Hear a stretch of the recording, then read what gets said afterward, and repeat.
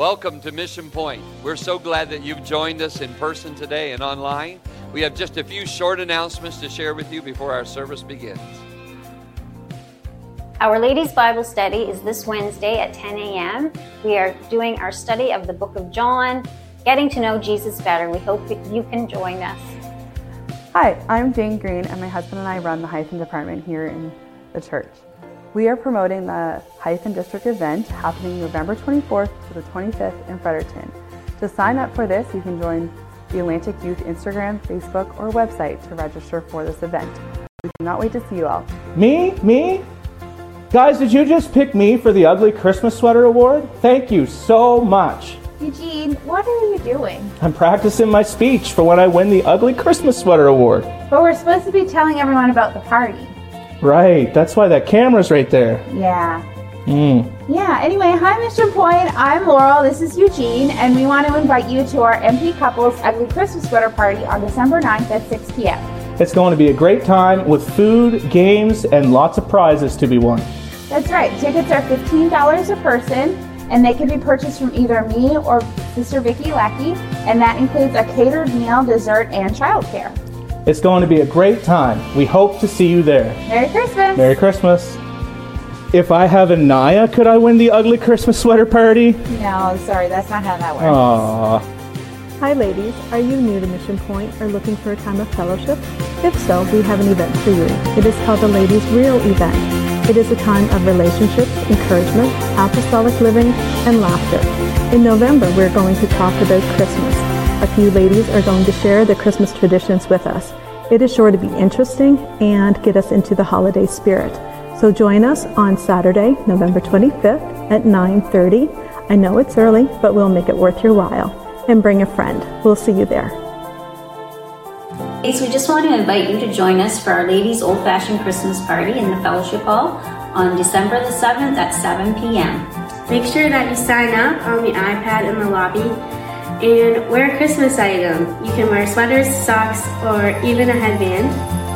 And please bring a white elephant gift. That is a gift that you have sitting around at home that you never use, and we'll have some fun exchanging gifts. You can make a donation at the door as well, and half the proceeds will go to the Less Fortunate Children. And more importantly, bring a friend and have fun. See you there. Hi, my name is Rose. I am a member of I Stand, But Not Alone, a group for those who attend church without a partner. If you fit this category, I would like to invite you to our Christmas tea, hosted by our Hyphen Young Adult Group on Saturday, December 16th, from 4 p.m. to 6:30 p.m. This is a dress-up event, and we will be exchanging gifts in a Yankee swap, joined by our Hyphen group members.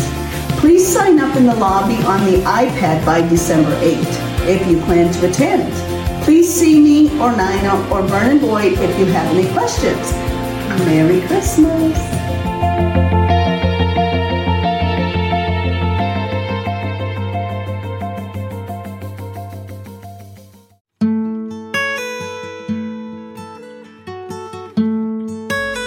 You are listening to a sermon from Mission Point St. John. We hope this message encourages a deeper connection between you and Jesus, our Savior.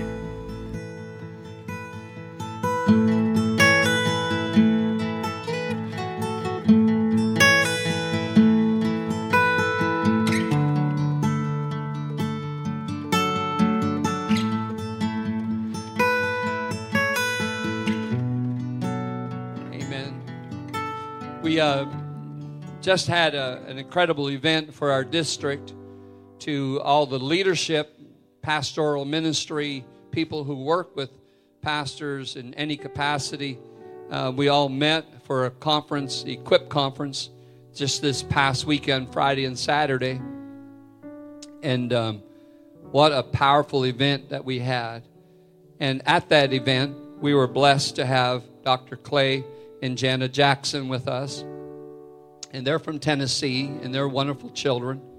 And I'm going to introduce them this morning. They're with us. They're church planters in Arlington, Tennessee. They've dedicated their ministry to sharing the love of God in the surrounding communities. Dr. Jackson is a bivocational, trivocational minister with a private practice in family medicine.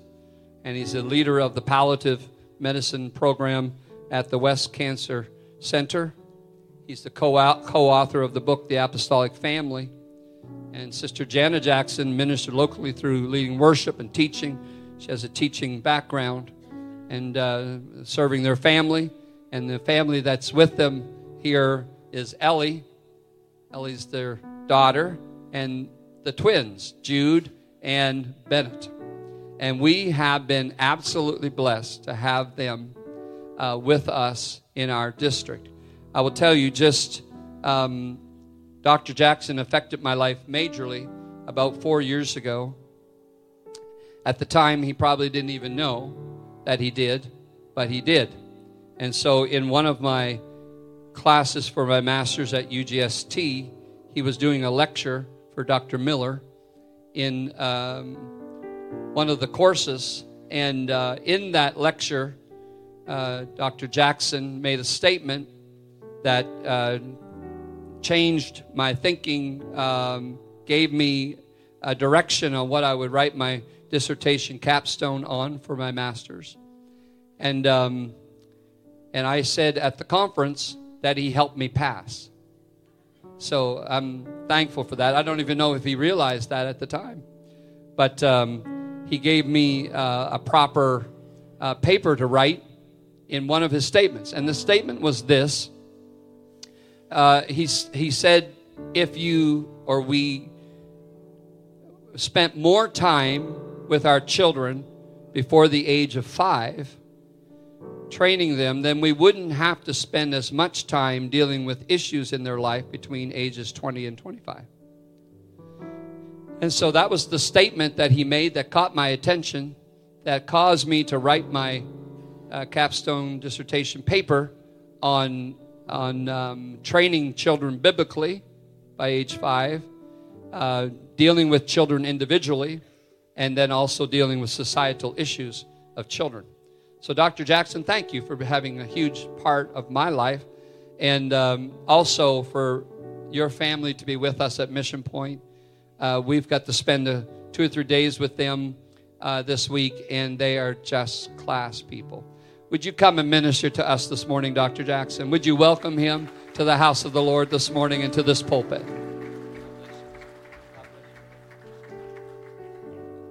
Isn't it wonderful to be in God's house? So good to be in God's house. It never gets old to me. I don't know. I think maybe I'm getting more tender as I age. I don't know, but I have a hard time refraining from weeping when I get together with God's people. And it seems like that especially if it's in a different culture or nation, just seeing all the different people worshiping the Lord this morning, it just touched me so much. And it's clear that you love the Lord. And I just think of that text that says one day every tribe and every nation, every kindred, we're going to lift our voices. And to me, around this altar today and through these pews, it's just felt a lot like heaven. I wonder if we could just love the Lord and just lift up His name again. I just feel like He enjoys this. I feel like He's been waiting on this day for you to get here, and think He's been waiting for you to walk in. I think His presence has been eager for this moment when you would lift your heart and your soul and your hands and your voice and your eyes and your face, and you would praise and worship. Can we just worship Him and glorify Him together? King of kings, Lord of lords, God of gods, the one who's redeemed us. We love and adore you, Father. Hallelujah. Hallelujah. Praise the Lord.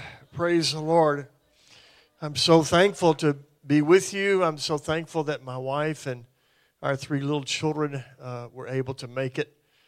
They've been mostly behaved for the last 3 days, but we've asked a lot out of them. They've needed to be quiet for extended periods of time and sit down and act like adults. And, you know, we adults don't do that well sometimes. So if they go crazy, just remember that half of their genetics comes from me.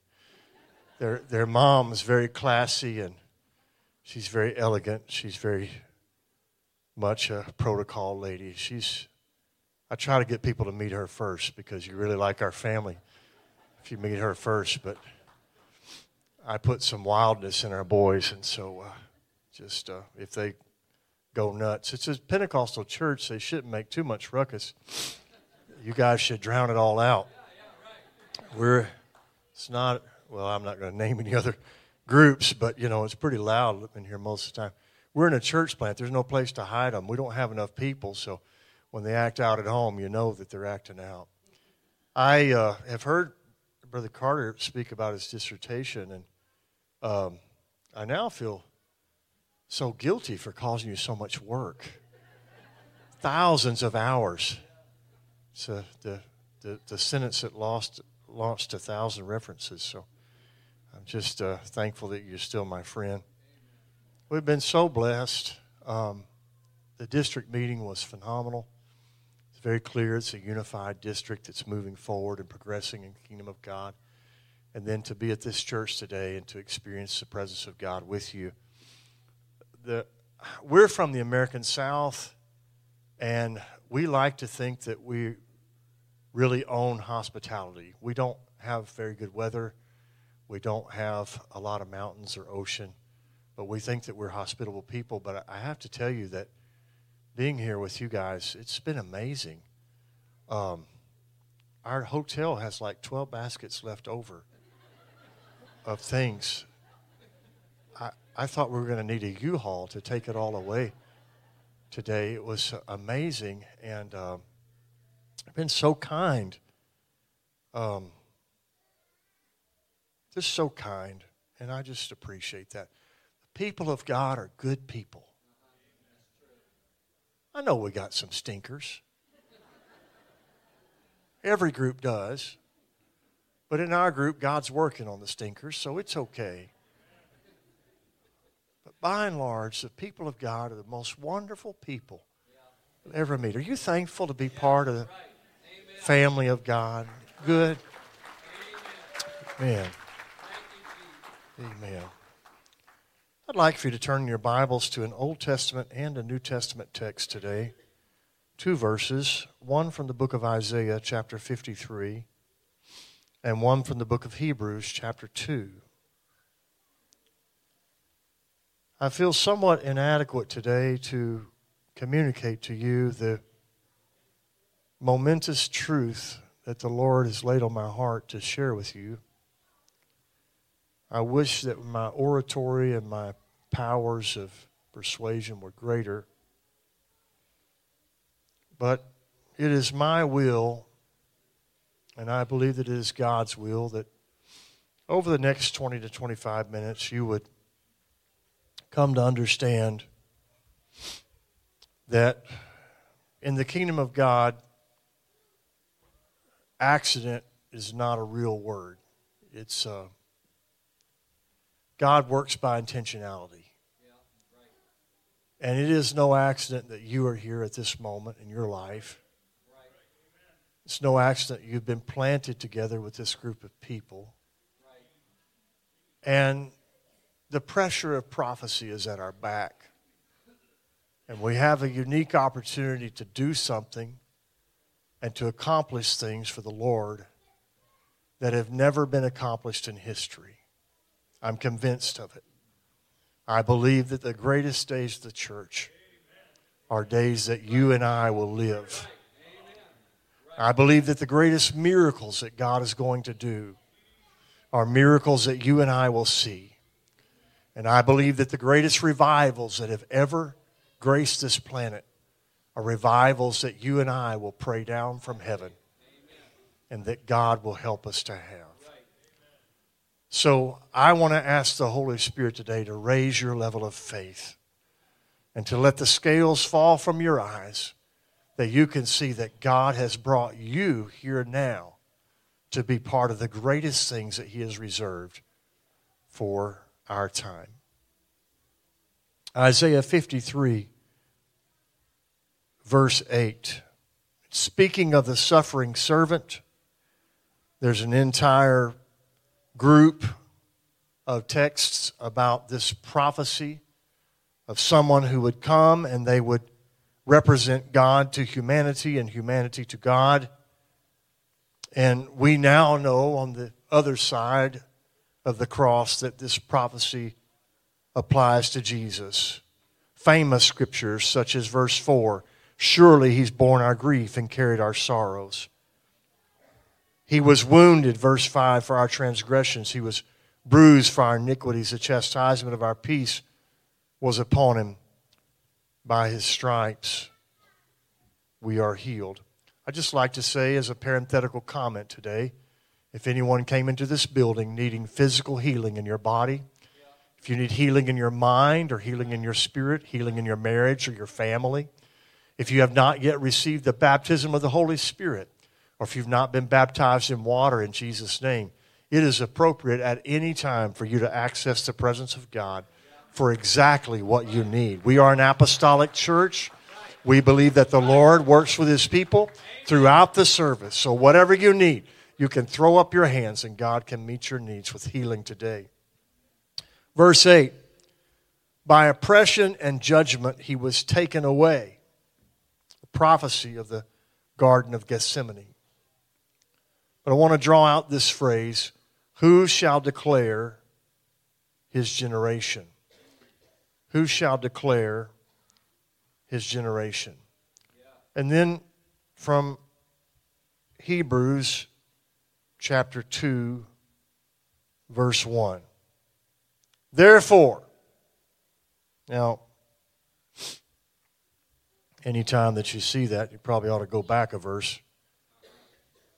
The previous verse, are they not all ministering spirits now to minister to those who inherit salvation? So the angels come to minister to us because we have inherited salvation. You didn't earn your salvation. Inheritors do not, it's not a wage that they receive. They receive an inheritance because it's a gift. Someone stored up for them. Salvation is a gift. We don't earn it. But he said, therefore we should be more attentive to what we have heard, lest we drift away. Drift away. That word to drift away is a nautical term.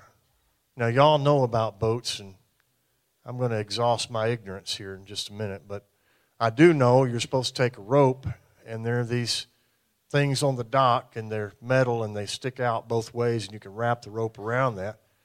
And I know that when you tie that down like that, it's called mooring a ship. Am I okay so far? I didn't come from Newfoundland or New Brunswick, so that's about all I know. I know about bass boats.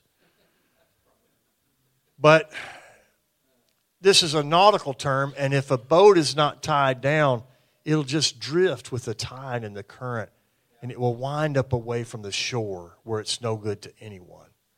And what the writer of Hebrews is reminding us is that since we've inherited salvation, it's important for us not to drift away.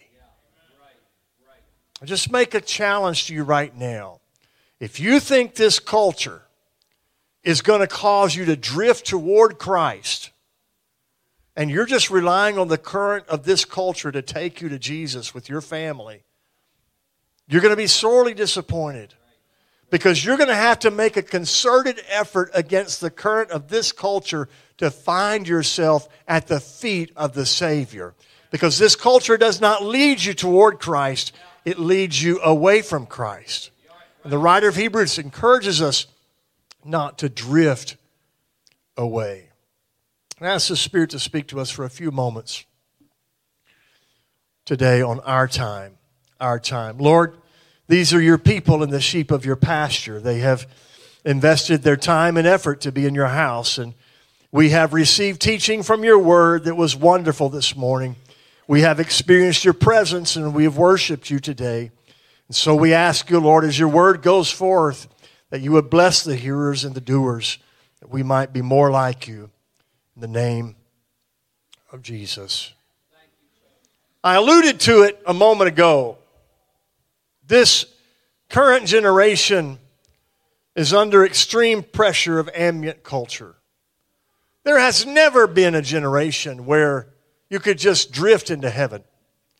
There's never been a time from the Garden of Eden forward, Brother Carter, you could just cruise into Christianity, or you could just relax into righteousness. It's always been a challenge for God's people to stand against an inimical world and to stand for the truth in the face of the lie, to stand for the right in the face of the wrong, and to stand for the good in the face of the evil. There has never been a halcyon time, and sometimes we look back to former times and say, oh, it was so great then, it was so great then. But honestly, each generation has had its own difficulties. But I must say that today, it seems as if society has come unhinged with respect to the truths of the Word of God. And Satan has many devices, but he continues to attack people to keep them from knowing the truth, living the truth, and sharing the truth. In my generation, Satan distracted people by tempting them to yield their time and energy to hobbies and achievements in an affluent generation.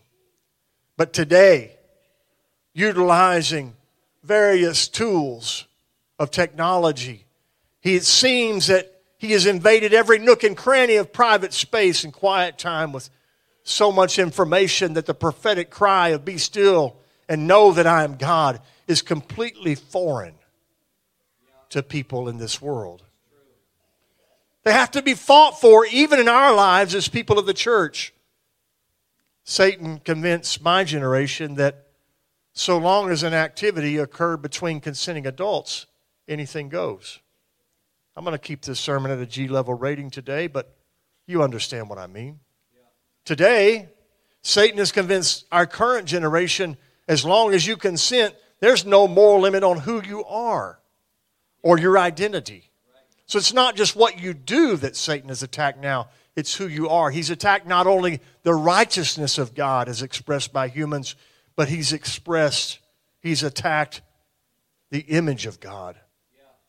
The male and female image of God. My generation, we struggle to convince people that we possess the truth. In the current generation, the challenge is getting people to acknowledge that truth exists at all. Everyone speaks of speaking my truth or your truth. Can I tell you with respect, friend, there's no such thing as your truth.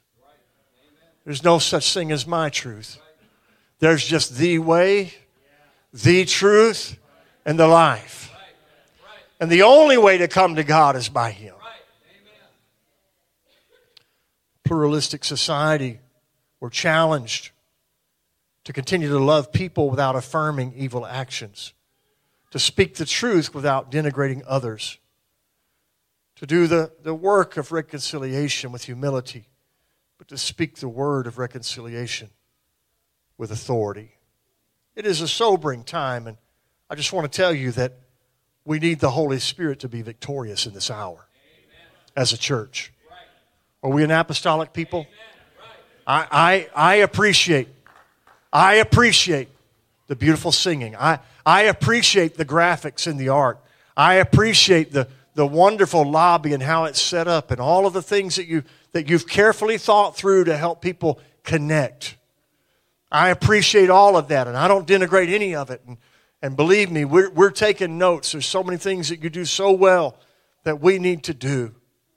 But friend, can I tell you, we will never market our way to revival in a society that is hell-bent for turning from the things of God. We still need people who know how to pray until revival comes.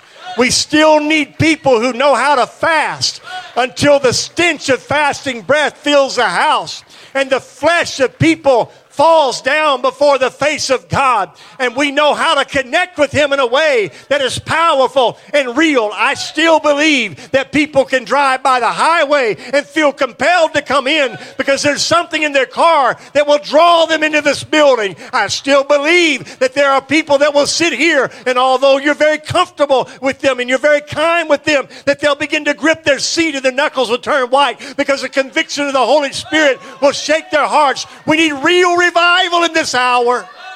Real revival.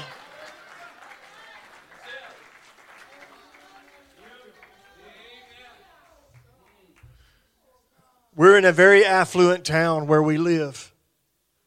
Most people have very nice automobiles and houses. Our educational level in our town is very high. But I will tell you, even with all of those advantages in our community, in our little church plant, we have people that walk through the door with real problems. And we need a real revival to deal with real problems. It is not time to play Pentecost. It is not time to pantomime being apostolic.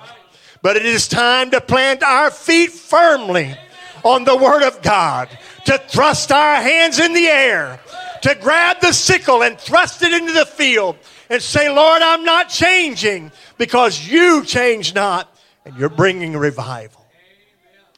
Pressure of prophetic momentum is upon us. We are living in the last hours and the last days. The twilight of the church age has come upon us. What must be done for the Lord must be done well.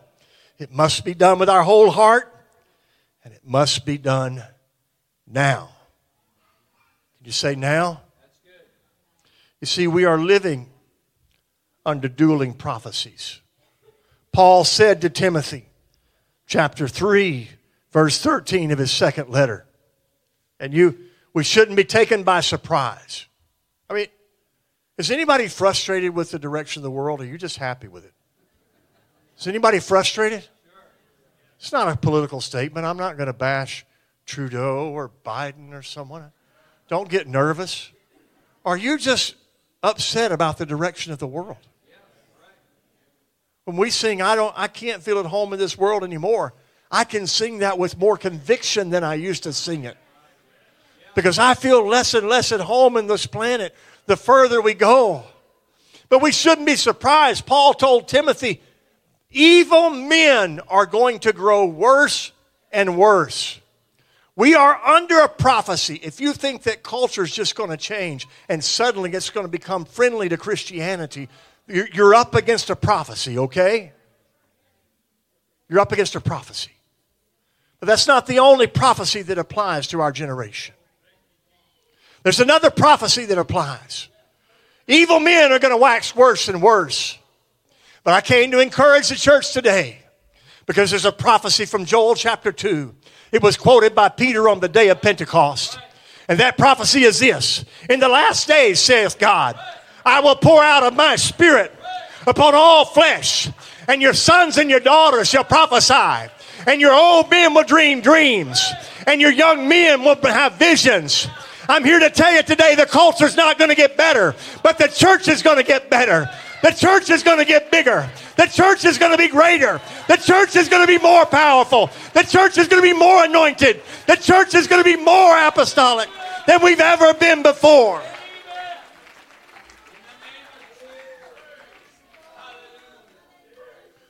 Who will declare his generation? The tragedy of the suffering servant as prophesied by Isaiah was that he would not receive justice, although he had given his life as a ransom for many, that his life would be cut off. So important in Hebraic culture, the genealogies of so-and-so begat so-and-so begat so-and-so. And you see all through the scripture these tracings of families, and even how they apportioned their land had to do with their censuses that they had and all of the family tree that they could trace. And so to have a spiritual leader who was anointed by God, who had no issue from his body and could not foster future generations, was a scandal. A suffering servant, not a triumphant Messiah. They couldn't understand it. The prophet said, who will declare his generation? Who will declare his generation? I want to take that word generation and I want to share with you a few thoughts today about where we are. We are in an unprecedented moment, an apostolic experience. It is a moment that has never been seen on our planet. There has never been a single revivalist movement that has come to the 5th generation and has kept its core tenets and doctrine intact and its core practices intact. The Lutherans failed. The Methodists failed. The Anabaptists failed. The Baptists failed. The Holiness movement failed. Every revivalist movement, the German Pietists, they all failed. You study church history. There's a landmark message that was preached in the form of a question at the 1968 General Conference of the United Pentecostal Church International by Brother Chambers. Stan Chambers asked a question. Will the United Pentecostal Church survive the onslaught of history? And he made it known to our people that there was a cessation of revival and revivalist movements through subsequent generations. Brother Dan Butler in the late 1980s wrote a book called The Last Generation of Truth, in which he forwarded that each of these generations had declined unto the point that in previous revivalist movements, they never kept who they were. The first generation of any revivalist movement are outcasts. They're the people that other people throw rotten tomatoes at. Now, there's a few distinguished people here and there. But the first generation of a revivalist movement is people that nobody else wants. It was true for Jesus. The first time he declared his messiahship was to a woman at a well in Shechem, in Samaria. An outcast. Even her own people, the own ladies, would not go to the well with her. She was in the middle of the day rather than the cool of the day because she was an outcast. Pentecost began with outcasts. But that first generation has something precious. They have a sense of deliverance. The second generation is no longer outcasts. They become learners. They get education, but they don't have so much deliverance from lives of dissipation as they have devotion. And their holiness tends to be parent-centered more than God-centered. The third generation of a revivalist movement is a generation of builders. And I thank God for our third generation. Many of the buildings that we worship in all across North America were built by the third generation of Pentecost. But in each revivalist movement previous to ours, their third generation has focused on temporal things and buildings more than spiritual things and doctrines. The fourth generation of each revivalist movement before us has become influencers, outcasts, learners, builders, influencers. And in the fourth generation of every revivalist movement before Pentecost, that fourth generation has traded in their covenantal distinctions that Pastor taught us about this morning for cultural cachet. And they traded it in. And that's why there has never, even the New Testament church by 150 AD, had lost its distinctions from contemporary society and faded into the background and into the oblivion of proto-Catholicism. We never have had a fifth generation of apostolics. Never. Until now. And today when I walked in this building, I saw worship that the first generation of Pentecost would be very comfortable with. I heard teachings that the first generation of Pentecost would be very comfortable with. And I'm telling you, under the authority of the Holy Spirit, that God himself has waited 2,000 years for this moment and this generation. You have more affluence than we've ever had. You've had more education than we've ever had. You have better buildings than we've ever had. You have schools and theologies that we never had. But I'm here to tell you today, it is not for our consumption. It is not for our pleasure. It is for the taking of this earth, for the glory of our King. God has brought us to the kingdom for such a time as this. The people of God shall know their God, and they will do exploits, the prophet Daniel said. Somebody worship the Lord with me today. If you believe that God has a purpose for your life, and a purpose for your ministry, a purpose for your family,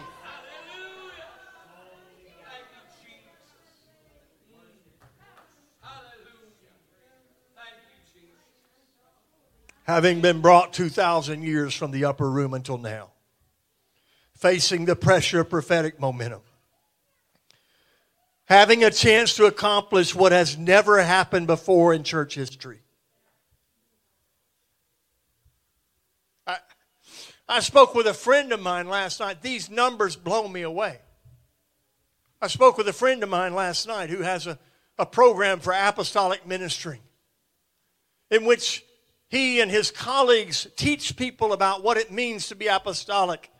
He asked me to come on this program. He's a oneness evangelist, and I said, I'll be happy to come on this program. He's a United Pentecostal Church minister. I said, how many people will you have on this program? He said, we'll have 3,000 in the hour that you're speaking, but we'll have 70,000 that will view each program. People are hungry for apostolic truth. People are hungry for apostolic anointing. And I have a request of you today. If God has brought us to this time for this hour, my request of you is let's continue to be truly apostolic in doctrine. Let's don't compromise one jot or one tittle. Let us be who God has made us to be. Let's be apostolic in demonstration. Let's don't be ashamed to worship the Lord. I long for the days when we shout our hair down, when we roll on the floor before the Lord, when we weep and we cry and we dance and we shout and we speak with other tongues as the Spirit gives utterance.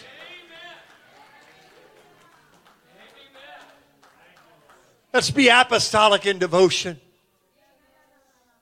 Bishop G.T. Haywood, your resume for preaching in his church consisted in his office of raising your trousers. And Bishop Haywood would see if you had calluses on your knees. And that was the degree that it took to preach at Calvary. Let's be apostolic in devotion.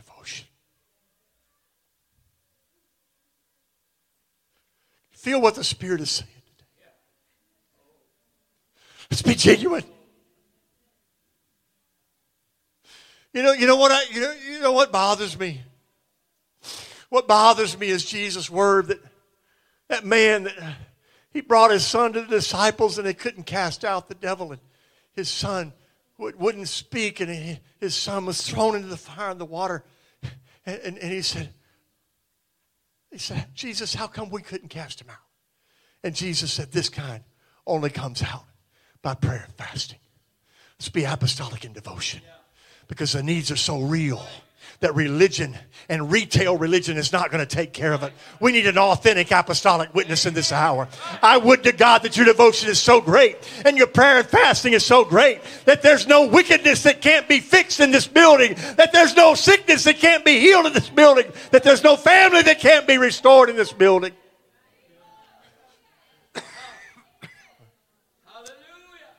Let's be apostolic. Let's be apostolic in distinction. Not like everybody else. You're weird. I'm weird. 1 Peter 2:9 says that's the way we're supposed to be. We're peculiar. We're supposed to be different. If you're blending in, you're doing it wrong. You're supposed to be different. Let's be distinctive as apostolics. Let's be distinctive. You ought to be able to identify us 50 feet away by the spirit that we have and the way that we conduct ourselves and the way that we look and the way that we speak and the way that we act. Let's be distinctive. Devotion, doctrine. Let's be distinctive. Let's be apostolic. Let's be apostolic in divine authority. Now, 30-second Bible lesson. Power and authority are different things. Power is having a gun. Authority is having a gun and a badge. And when you have integrity with God, you have authority. Everybody's got power. Don't pray for more power. That's a misguided prayer. Jesus said, all power in heaven and earth has been given to me. And he said, you shall receive power after you receive the Holy Spirit. And you'll be witnesses all over the earth. If you're praying for more power, stop it. Pray for authority. What that means is you're actually in line with the purpose of God so that the power can be used. You got plenty of power. You got enough power to blow up the planet. You can say to a mountain, be moved to the sea. We need to pray for authority that we can align with God's plan, submit to his purposes in order that he can use us without fear of losing us. Amen? Let's be apostolic in dominion. Let's just get together and let's be unified. And let's just let God's rule come to our community. I love what you said about growing the family, growing the church, and then growing the community. The absolute best thing in St. John is this church right here and all the satellite congregations associated with it. This is the epicenter for St. John in being a godly and righteous community. Let's have dominion in our city. Let's make it so that no demon can be comfortable in St. John. Let's make it so that no spiritual opposition can be in St. John. He says, everybody going to get saved? Probably not. Jesus came, and there were some places he couldn't do a lot of miracles because people didn't have faith. And the Bible says it's not his will that any should perish. And some people just going to choose what they're going to choose. Human sovereignty is human sovereignty. But here's what I challenge you to do today. I challenge you to pray so hard that every person in St. John has an opportunity to encounter the gospel without demonic opposition or demonic deception, and that they have an earnest, open chance to respond to the gospel. That you can do as a church. That is in your power as a church, to have dominion, to rule over this community by the power and authority of the Holy Spirit. I wish you'd lift your hands with me right now, and I wish you pray for every person in the St. John community to experience the gospel and to have an encounter with the anointing, that Satan would take their clutches off of them and Satan would release them to receive a revelation of the gospel, that they will no longer be deceived and that they will have a hunger for the word of God. The name of Jesus. Hallelujah. Hallelujah. Let's be apostolic in destiny. I love it that your name is Mission Point.